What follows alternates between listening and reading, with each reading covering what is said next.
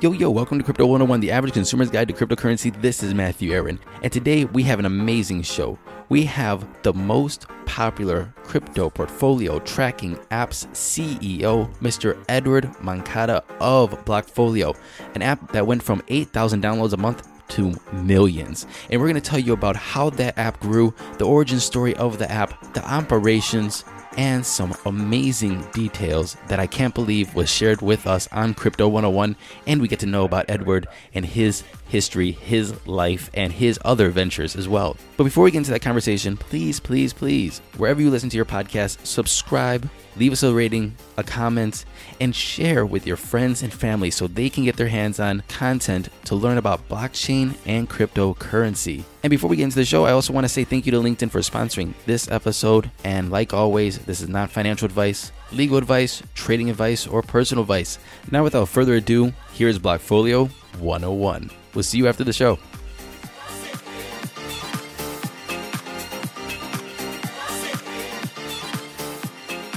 Edward Moncada, co-founder and CEO of Blockfolio. Welcome to Crypto 101, sir. Thanks for having me. Super excited to be here. Yeah, man, we're super excited to have you here as well. What we want to do today is, like always, we want to get to know you. Who are you? Like, who are these people in the space that are helping drive it forward? Everybody has their piece. You know, there's podcasters, there's people who make exchanges, there's people who do mining, but you have the most popular crypto portfolio app out there right now. And we want to know about who is the person that made that. We want to know about the app. We want to know about the future of the app. And, well, I want to know about how you started this business in the space, and then maybe a little bit about general questions. What do you think, sir? Sounds good to me. Always happy to share. Awesome. Sir, tell us a little bit about yourself. All right. My name is Edward Moncada. I am Bolivian by nationality, I guess. I was born in the U.S., but both my parents are Bolivian. So I guess I kind of identify with that. I grew up in Oklahoma, Tulsa, Oklahoma, of all places. I was always kind of a rebellious kid, loved skateboarding, loved things that were a bit counterculture. Came out to California to study engineering at UC Berkeley.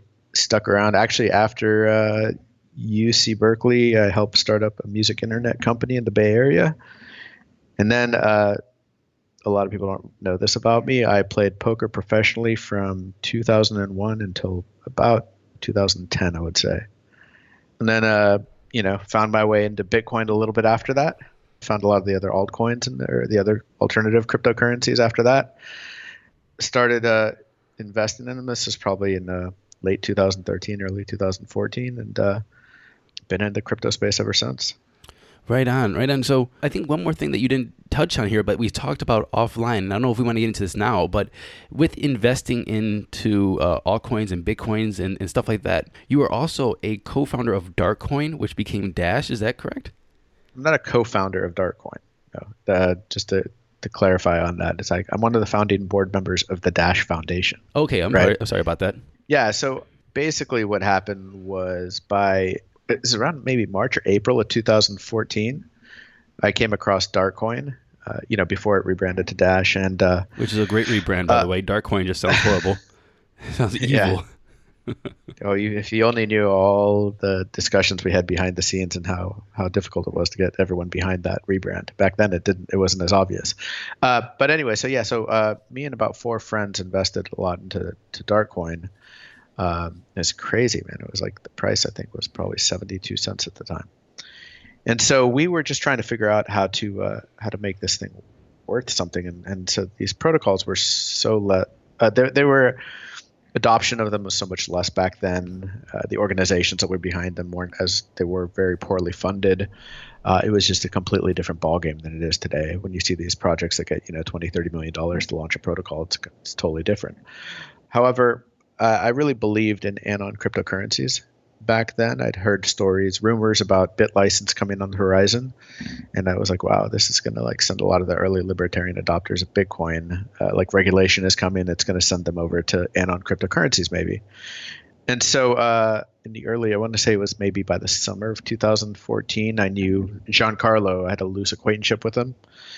He's over at Bitfinex, and I approached him. I said, listen, I'd like to talk to you about getting Darkcoin listed on your platform. And keep in mind, this is before I ever knew anybody on the Darkcoin team. My natural instinct was how do you make this like more adopted, get it more exposure, like really advance it? Our approach wasn't like, hey, let's just put in money and let everybody else do the work. I was like, let's see what we can do with it, right? Mm-hmm. I think if you look at kind of my career in crypto, that sort of ended up sort of being my approach.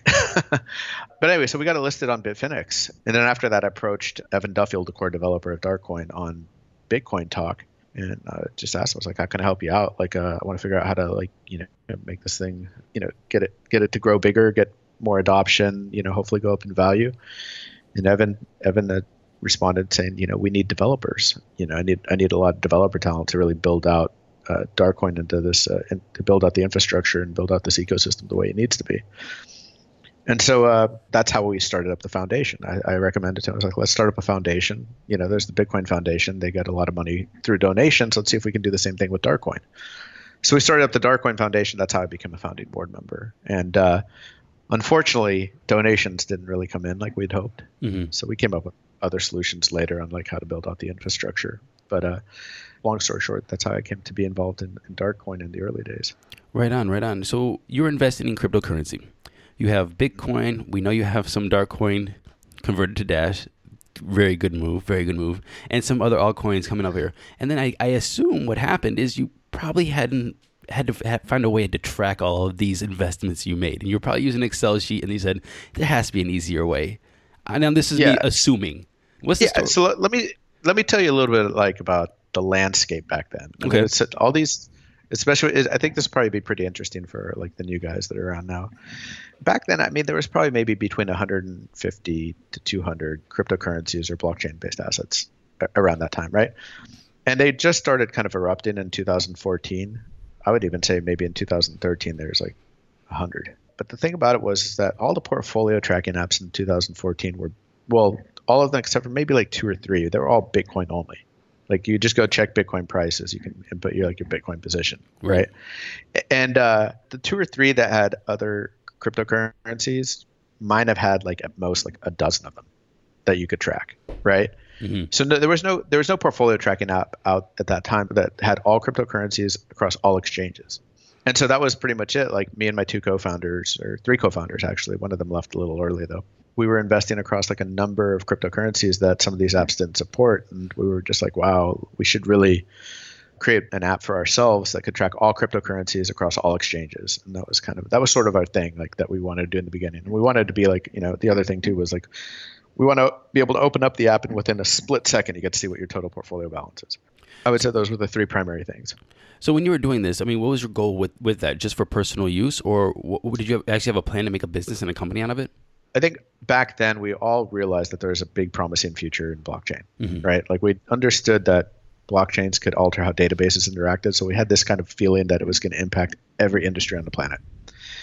And we knew that private blockchains weren't trustless, so there were going to be public blockchains that people wanted to see. And we felt we kind of envisioned this future that there were going to be tens of thousands of public blockchain assets that people wanted to track. So that was like a belief that was always like in the back of our head, right?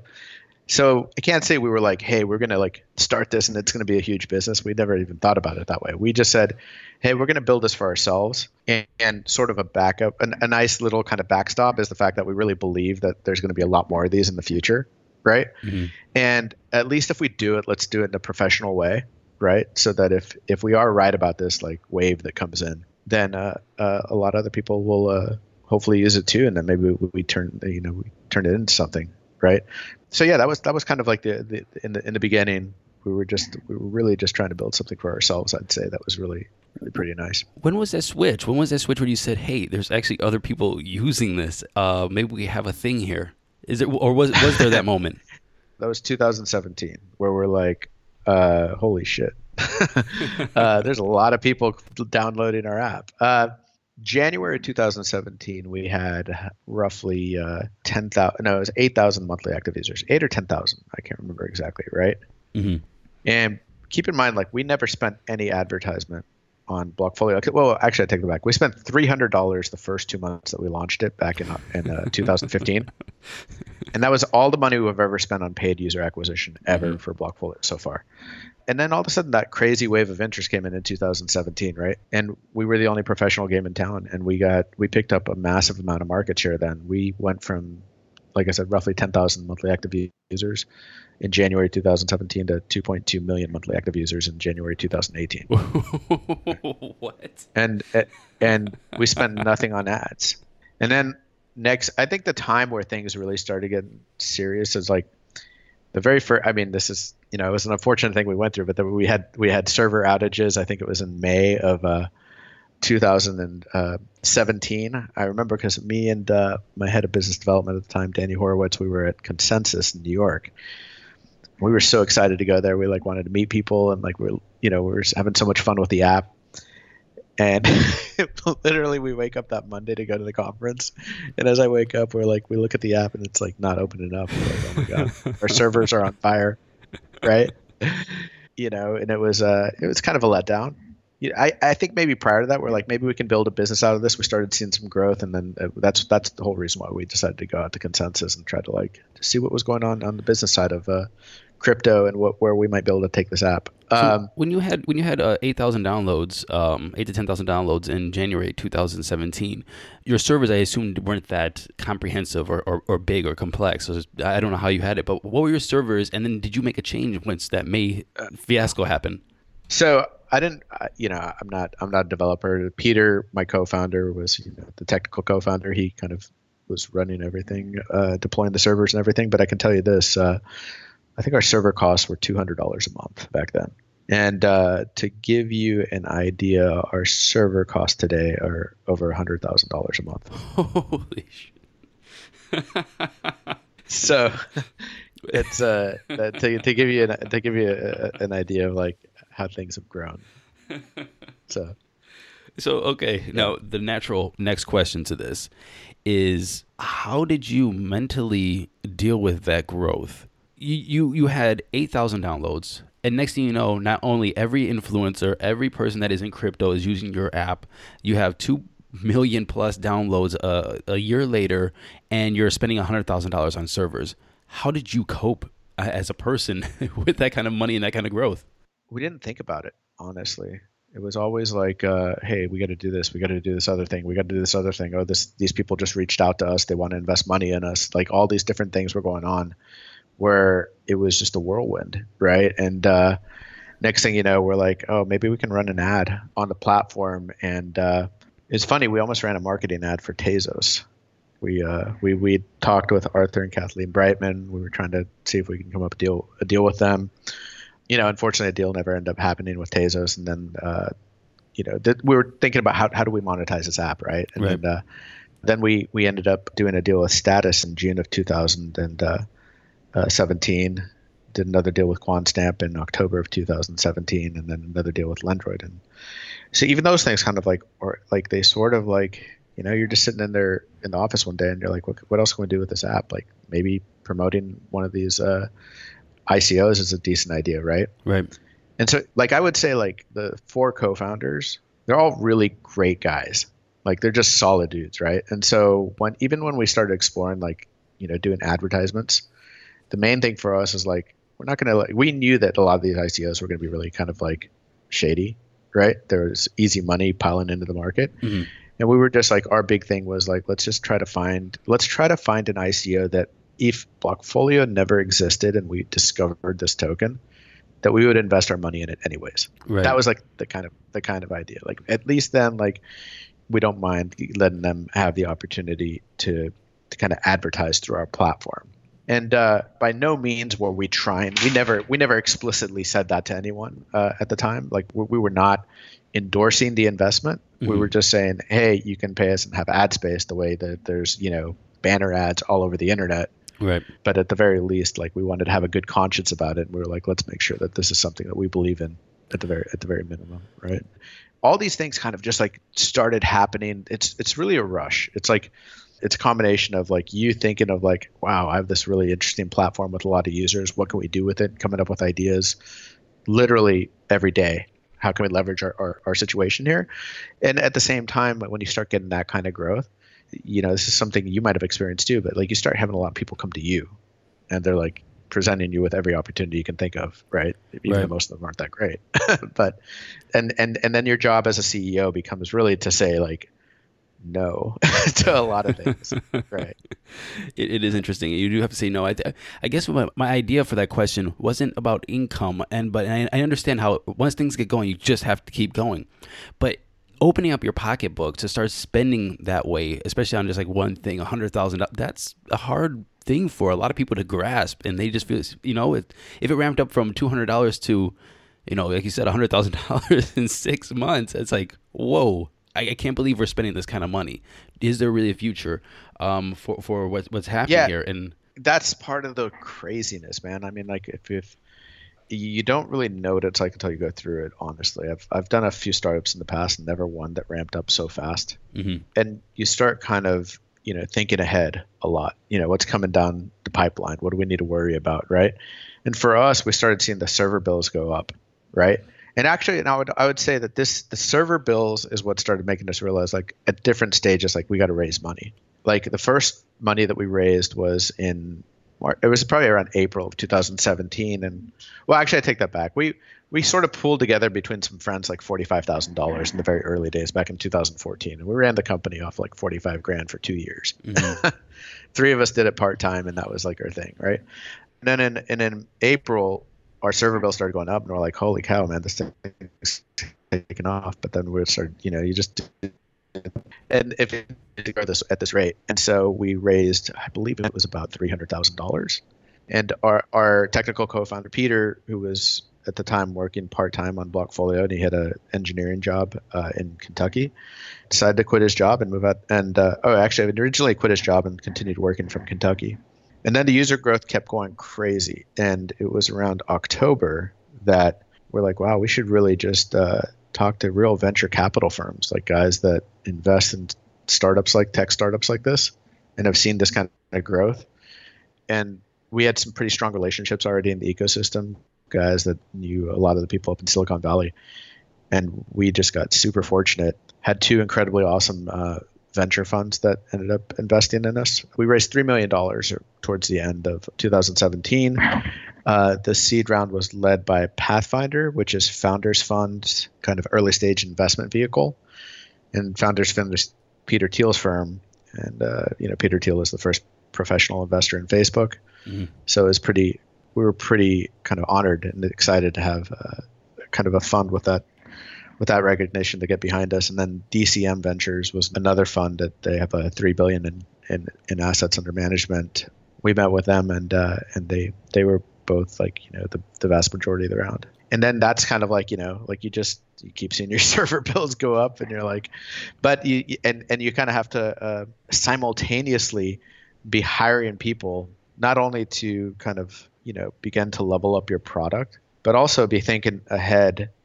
Like you can't stop thinking ahead, like what's around the corner, where do we need to go with this, 2 or 3 years out, like where's the ecosystems going, and try to build something that people are going to use. And so I think now that I think about it, it's funny, I haven't really talked about this too much with people, but like now that I'm looking back on it, I'm like, you're literally juggling 8 different things at a time. Right. Was it? Like making mental calculations on things that you need to do, and what's worth focusing on, what's worth not focusing on. So yeah. What was it that you built? I mean, like we said, the huge growth you had over the 2017 period. What did you build? I mean, and why was it attractive to people? Was it only because it was the first or only player in the game?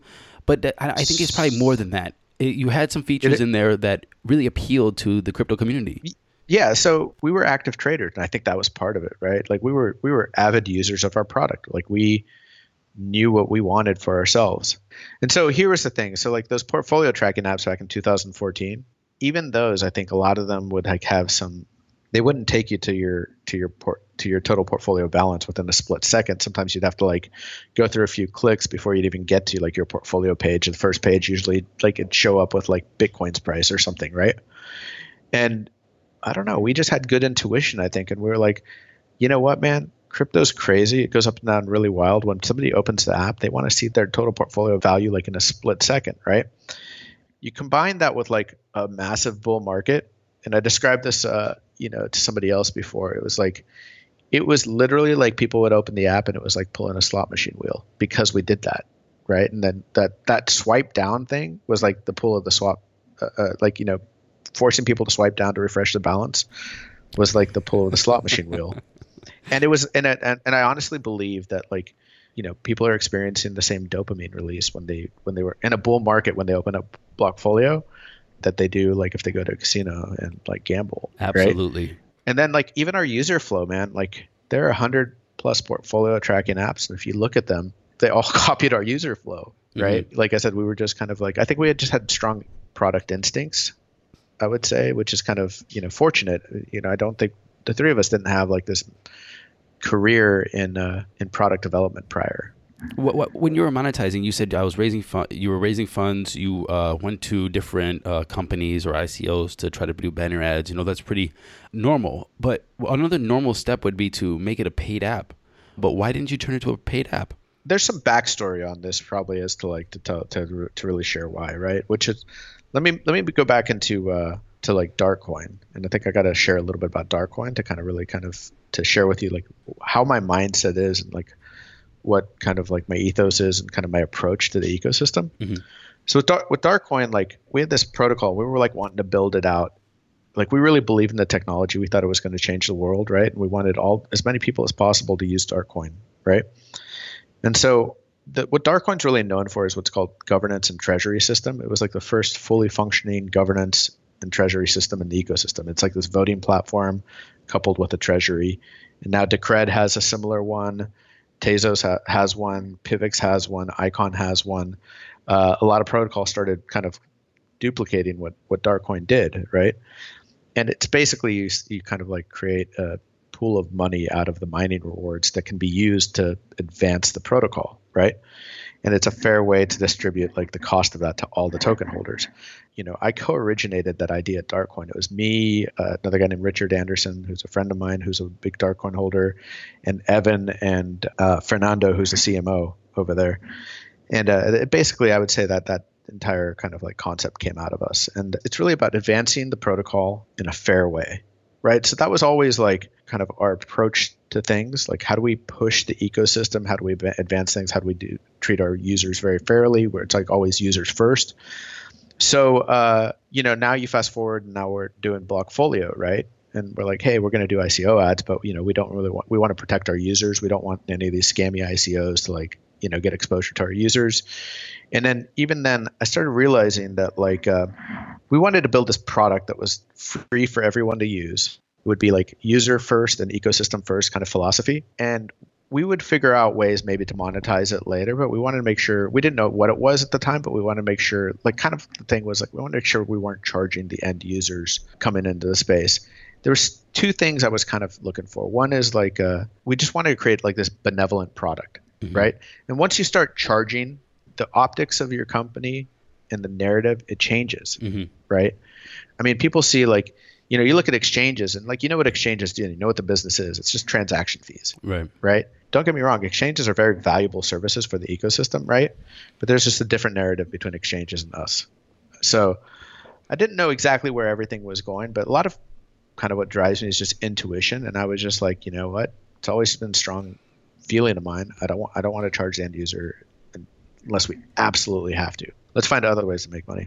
But what's interesting though is that if you also look at kind of like the track record that I have, like moving from the days in Darkcoin all the way through to today, or at least the people I get involved with, the projects we do, like it's in general, like I tend to get involved more with people who are like, we're trying to innovate and build things and push the ecosystem forward. I think at the bottom of it's really just that, like how do we get everybody to love crypto and to get excited about crypto and to use crypto? Like that's the primary motivation, right? At Darkcoin, we did the governance and treasury thing, and a bunch of people like started doing similar things, and then we created Blockfolio, and there's like 100 portfolio tracking apps that all have similar flow, and then eventually we haven't talked about it, but we created Signal, and now there's like 5 Blockfolio Signal competitors out there. And so I think at the end of the day, like I think we just keep trying to build things that we believe are great for people and are great for the ecosystem. And now, a word from our sponsor. With the new year ahead, it's time to set goals to make sure it will be a strong one for you and your business. Making that perfect hire can help set up your team for success. But where do you find that person? You can post a job on job boards and hope the right person will apply. But why leave it up to chance when you can post your job where people go every day to make connections, grow their career, and discover job opportunities? LinkedIn. Most LinkedIn members aren't checking for jobs regularly, but 9 out of 10 LinkedIn members are open to and interested in new opportunities like yours. With most of the US workforce on LinkedIn, posting on LinkedIn is the best way to get your job opportunity in front of more of the right people. People with the right skills and backgrounds for your role who are also already looking for something new. It's the best way to find a new person who will help you grow your business. And that's why a new hire is made every 8 seconds using LinkedIn. So find the right people for your business this year at linkedin.com/crypto and get $50 off your first job post. That's linkedin.com/crypto to get $50 off your first job post. That's linkedin.com/crypto. Terms and conditions apply. And now, back to the show.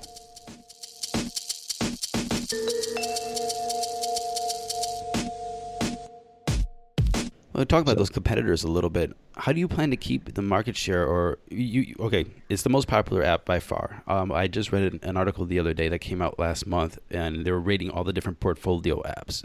Some of the top ones were like Delta, Crypto Compare, and they're comparing the different services that you have. Some have desktop services, some you can plug in the APIs, some like cross-sync between devices, so you can share your portfolio on your iPad and your phone and your computer and all these things.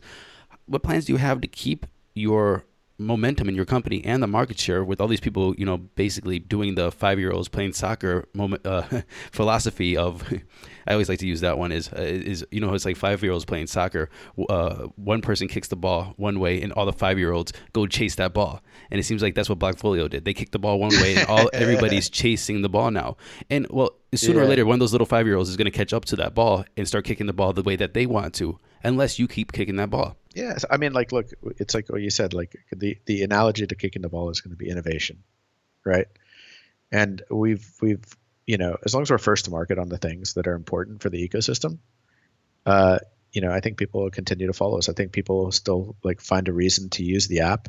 I mean, I don't think people realize kind of the scale that we've gotten to. We've got over 5 million downloads to date, and if you think about it, that's probably 1/5 the size of Coinbase, and so that alone is I think a pretty significant, it's something I'm pretty proud of. I think it's pretty cool. It's something to be proud of, man. And then you also have 6,000 tokens and coins on the app right now. I just opened it yesterday to check everything out, and 6,000. I think it's 6,700 now. Actually. Oh, I apologize. You added 700 overnight. Yeah. No, we don't update it every day. It's just I think every time it hits a new 1,000, we'll probably update it. But we have 2 full-time engineers who are adding exchanges every single day. For the ones who work hard to ensure their crew can always go the extra mile, and the ones who get in early so everyone can go home on time, there's Grainger, offering professional-grade supplies backed by product experts so you can quickly and easily find what you need. Plus, you can count on access to a committed team ready to go the extra mile for you. Call, click Grainger.com, or just stop by. Grainger, for the ones who get it done. Wow. And adding coins every single day.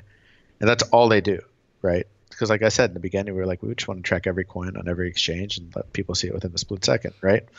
Now, to give you a little idea about what happened, right? Because people often ask us, what are you going to do to compete with these other people who are doing API integration, desktop versions, and things like this?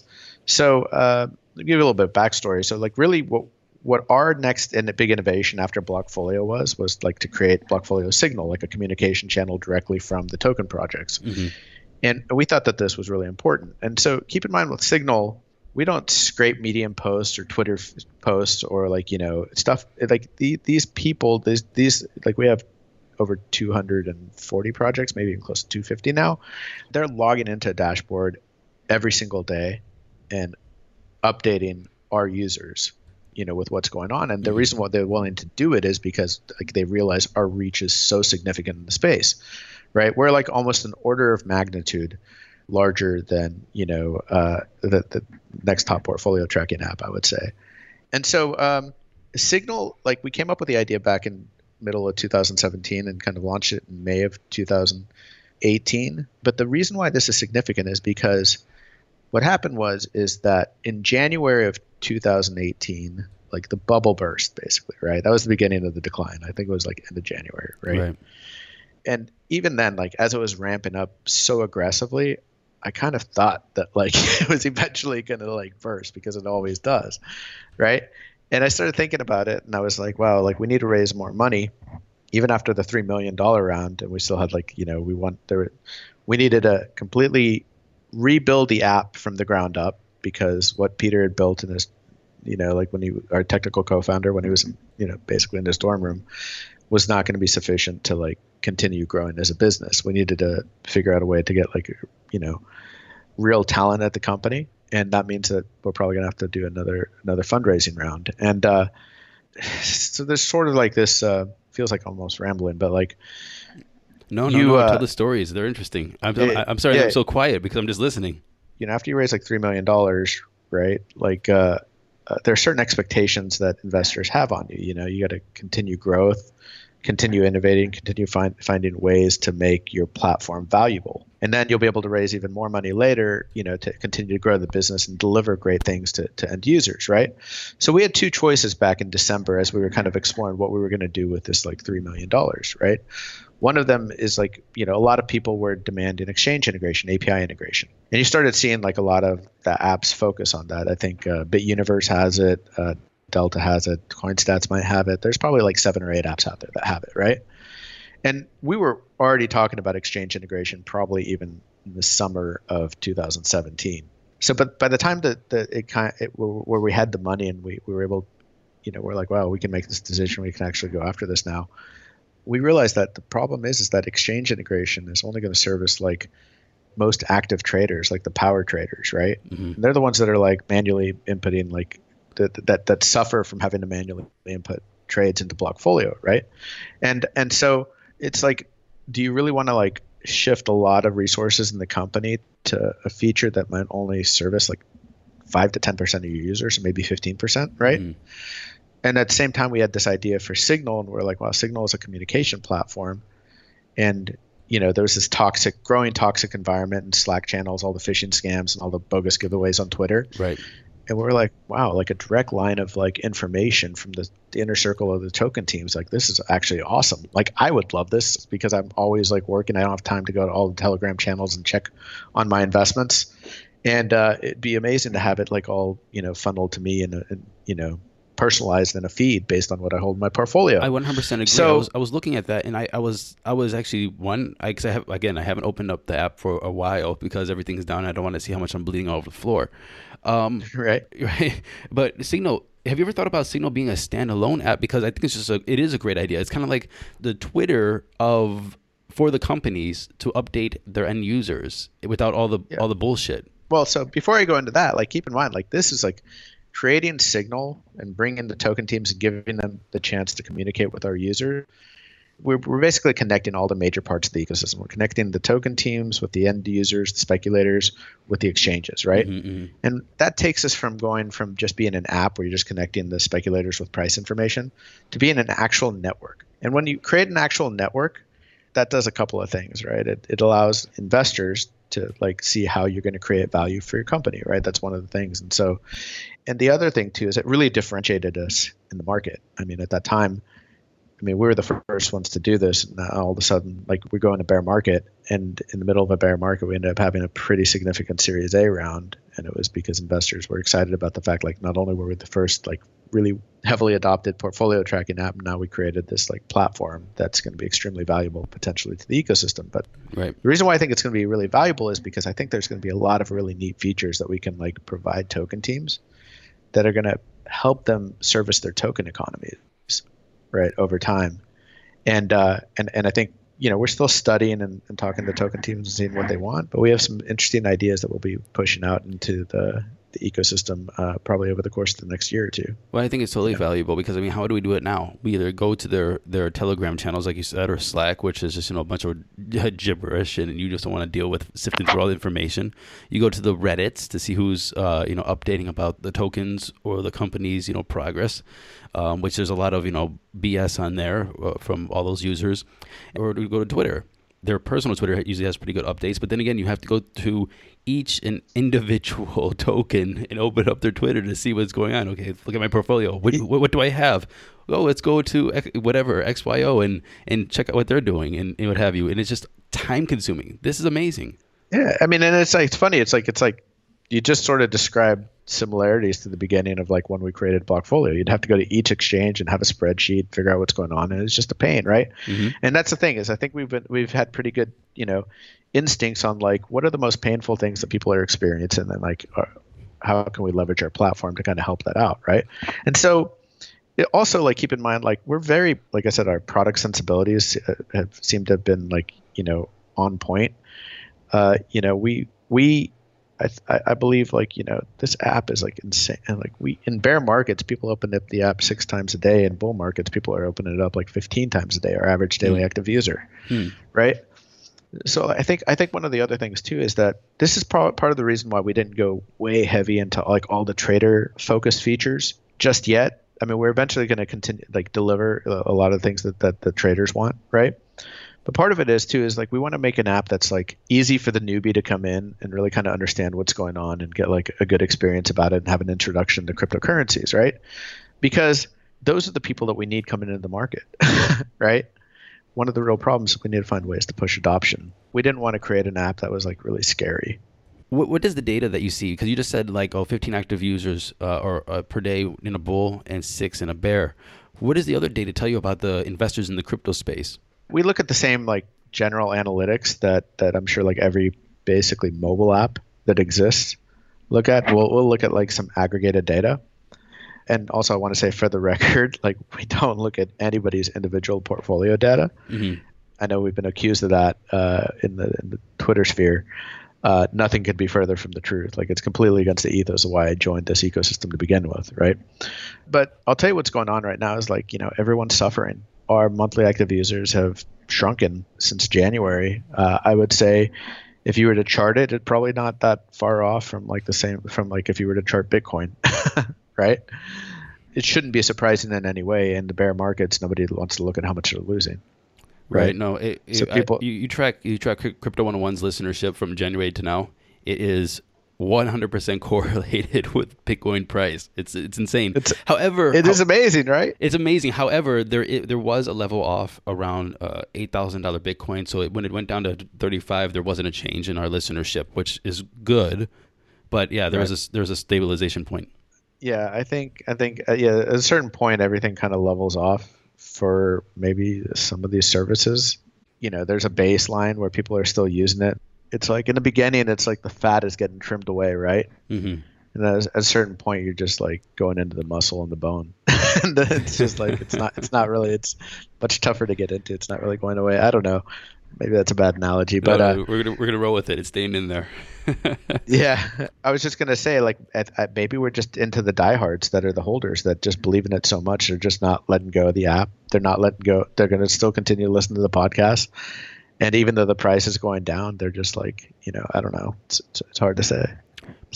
Before I touch into some general questions, I think that your story and your journey with this is quite unique. I think that your insights and your intuition of developing your product to keep ahead of the space and with the end user and understand what they want is quite insightful.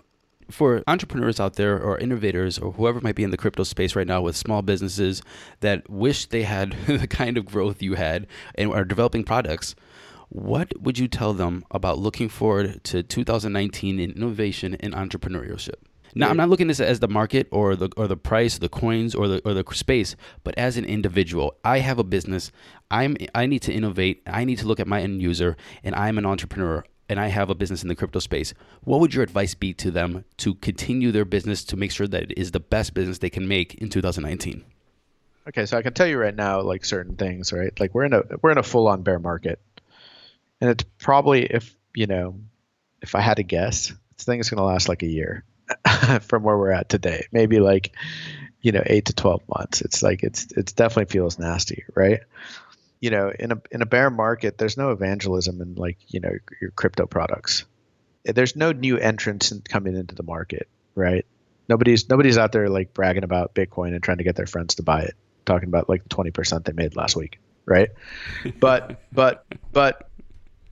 as a company, you still have to create value, and it's just the pool of people that like you're going to be able to pull in is dwindling. And I would say that, you got to think outside the box, right? It's no longer about like, letting them come to you. Now it's going to be about like, creative partnerships, probably, alignments, making sure that you find other products in the space that, you align well with, maybe. I don't know. I mean, if I had to guess. So these are things, that's easier said than done too, though. You know what I mean? Because, the other thing too is like there's some shady businesses out there too, right? So you got to be really careful about your reputation, who you align yourself with, so things like that. What do you think of the crypto space in general these days? I mean, do you think that it is? Are you motivated? Are you inspired? Are you bullish on the future of the crypto space? Of course, you might have to say yes because you have a portfolio app, but. I mean, I'll always tell you the truth. I don't care if I have a portfolio tracking app or not. Like, even if it's like, but I think all the quick buck artists they've disappeared. They're out so fast, right? And now it's like back to the roots, man. Like I was in crypto in the bear market of 2015. It was so different back then. I mean, like I watched a ton of LA crypto companies just like go up in smoke. And very few of them made it through to the next bull market because none of them anticipated how long the bear market was going to be, right? And that's kind of one of the things I would say is like, it's like the bear market is always going to be worse than you think it is, right? Maybe that's just my personal perspective on it, but I didn't think it was going to last as long as it did in 2015, and it did. But I think there's going to be a lot of shakeouts. There's going to be a lot of protocols that go up in smoke. There are a lot of teams that don't have the capital that they need to sustain through the bear market. There were unfortunately a lot of these protocols that raised money that kept it in ETH or Bitcoin, right? Which is a really bad move, and like now they're gonna get squeezed as well. Yep. And I think there are probably some pretty wise ones. Even like Status, who they raised $100 million back in that June ICO that we did marketing partnership with them. I believe they disclosed that they turned something like 40% of that into fiat, which was a really smart move, right? So I think it's going to be a really interesting year ahead. I think you're going to start seeing a lot of value shopping. A lot of people that are desperate, a lot of mergers and acquisitions. People can like buy crypto companies for cheap, consolidation in the industry, because there's so much professional money and they want to make sure that, at least something is salvaged. Yeah, so I think it'll be interesting to see what happens over the next year. I would actually not be surprised if we see like protocol mergers, like hostile takeovers and protocols too. Interesting stuff I think is going to happen. I think we're just starting to like touch on it. Like, I think Consensus just laid off 15% of their staff, and I think that was really surprising to a lot of people. So you're going to start seeing more and more stories like this. It'll be very interesting to see how the next year plays out.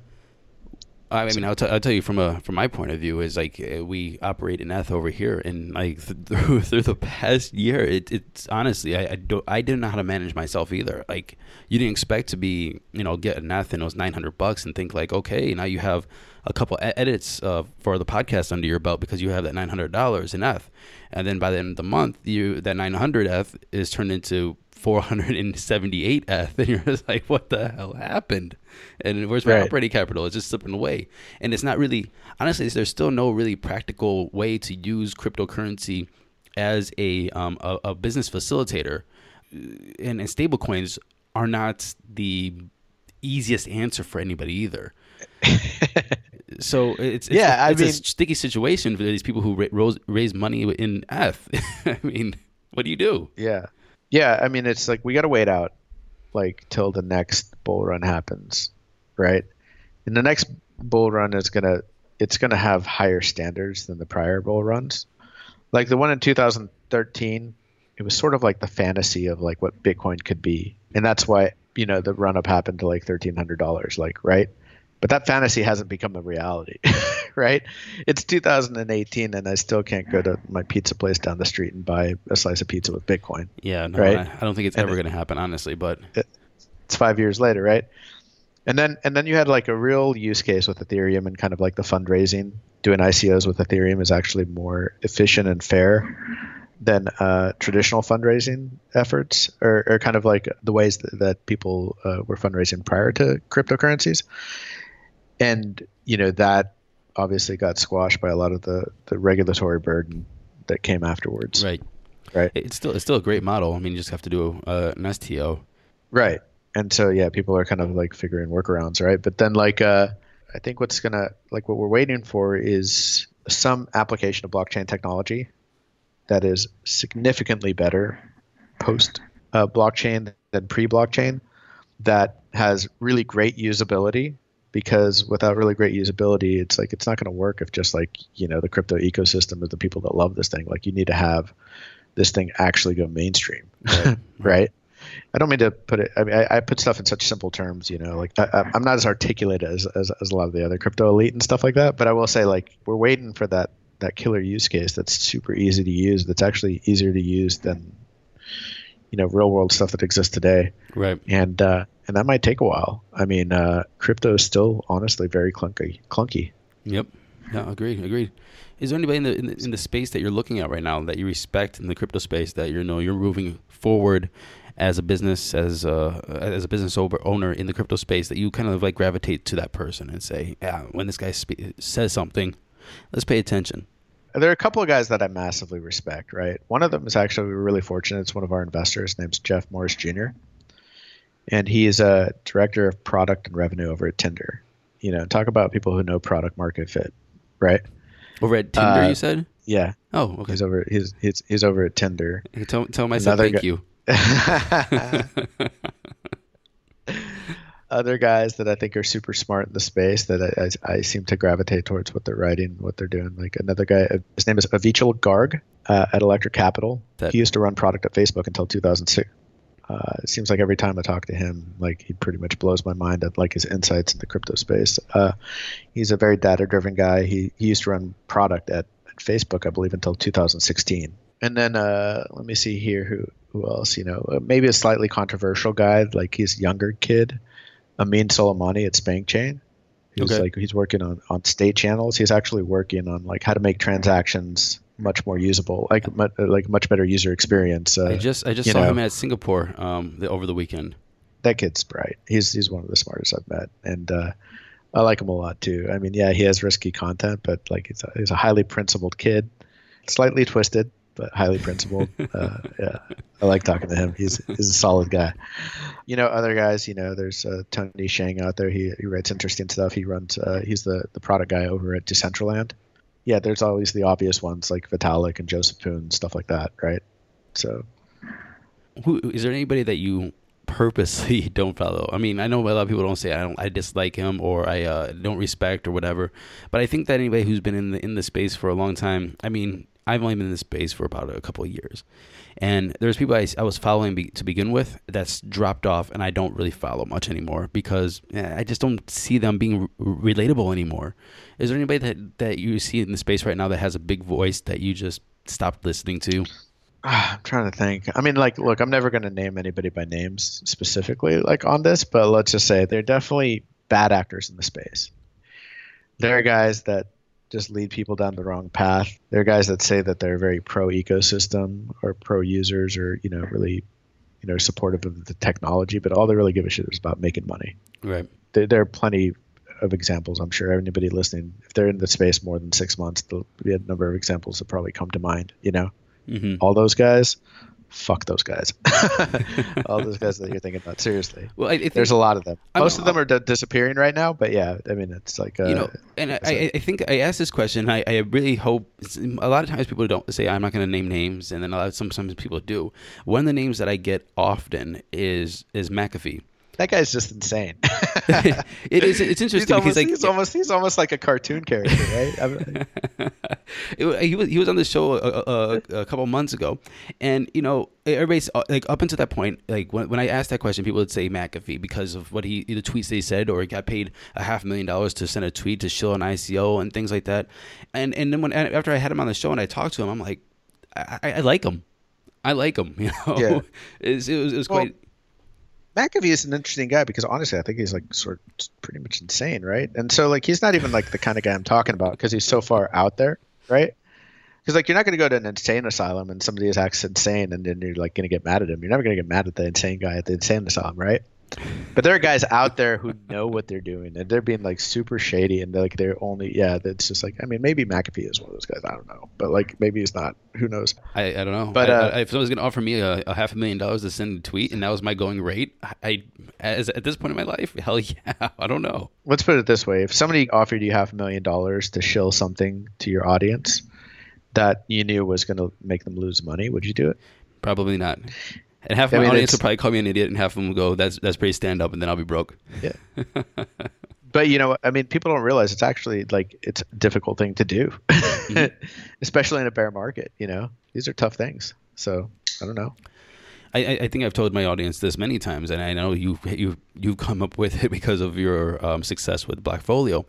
But people have offered multiple Bitcoins to shill something or come on the show, and especially during 2017, and the amount of F in Bitcoin I could have made from having these guys on the show was insane.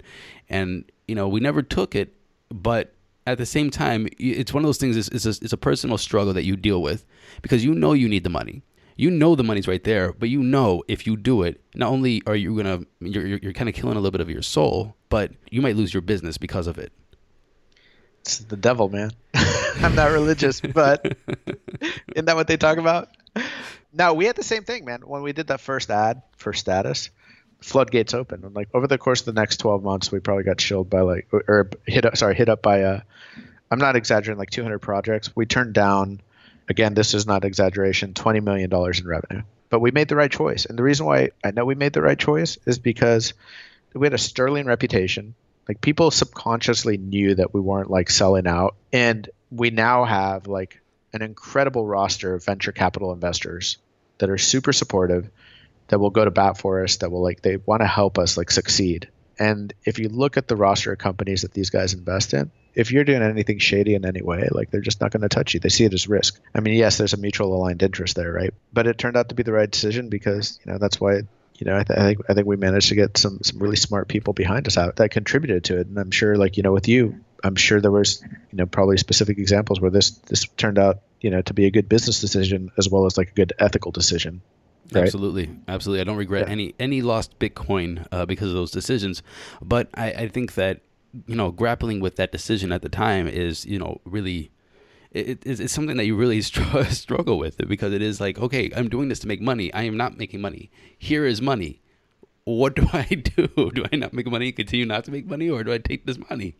And you really just have to figure out who you are and what you want to do with the business and the long-term goals. Because if you don't look at the long-term, then you'll lose it. Life throws challenges at you. Money is definitely one of them. Crypto 101 is branded itself as the first stop for people getting into the space. So they can hear 101 information from, amazing people like you and others to help them on their crypto investment journey. This is not financial advice, but their crypto journey and learning about different, ideologies of blockchain and projects in this space and people and, kind of where this whole movement is going. If this was the first episode a new person was listening to coming into the space, what would Edward tell them about the space? Get ready to get kicked in the balls. So hey, if you listen to this episode this far, there you go. Turn it off and you come back in 2020. There you go. Because it's if you're in the space long enough, it's going to happen. And it's ironic that I'm the one saying this because I, helped come up with the most used portfolio tracking app in the space. But research the tech, figure out ways that you can help, the projects. How can you help make their ecosystems better? How can you help bring adoption to their protocols? Do a bunch of homework. It's not really all just about price. And like I said, it's ironic I say that. And we hope to take Blockfolio in a direction where people realize that, price tracking is just one aspect of the app. There are going to be other ones that we think are going to be really valuable for everyone. And just, brace yourself for the volatility because I think it's still going to be a while before it goes away. Edward, before I ask this last question of the day, I want to say thank you very much for agreeing to come on the show and talking about not only the space in general, Blackfolio, and giving us, an insight to, a person that is creating a business, and he created a very successful business and product for the space, empowering a lot of people to, easily track their holdings. Thank you. Thank you so much for having me on. Always happy to, talk and share about what we went through at Blockfolio, challenges that the company had, challenges the ecosystems had. Hopefully get the word out, get more people excited. Right on. Last question I have for you, sir. What 3 songs would you like on the Crypto 101 Spotify playlist? Man, this was the one I was stumped on because it's just been so long since I listened to music. But I would say if there's one song, I'd put the song on by Justice called Stop. You got it. Well, I don't got 3 songs for you. I got one for you. It's a good one. One good song is better than 3 shitty songs. So thank you very much for coming on the show, sir. Thanks so much for the time. I really appreciate it.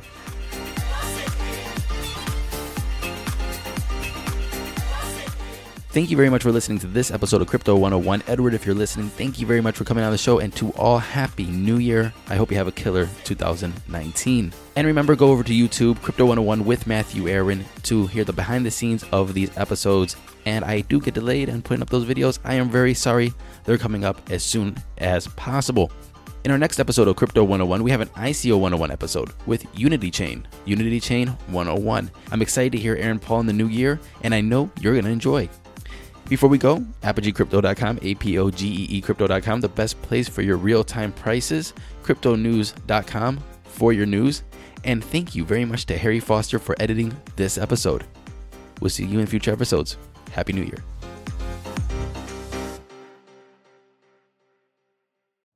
You know how to book flights and hotels. All you're missing is a tool to plan the travel experiences you'll have once you arrive. That's why you need Viator. Book guided tours, activities, excursions, and more in one place to make your trip truly unforgettable. Viator has over 300,000 travel experiences to choose from. Everything from simple tours to extreme adventures and all the niche, interesting stuff in between. So you can plan something that everyone you're traveling with will enjoy. Real traveler reviews give the inside scoop from people who've already been on the experiences you're considering. So you can plan with confidence. Free cancellation helps you plan for the unexpected. And 24/7 customer support means you can travel worry-free. Download the Viator app now and use code Viator10 for 10% off your first booking in the app. Find travel experiences for you. Do more with Viator.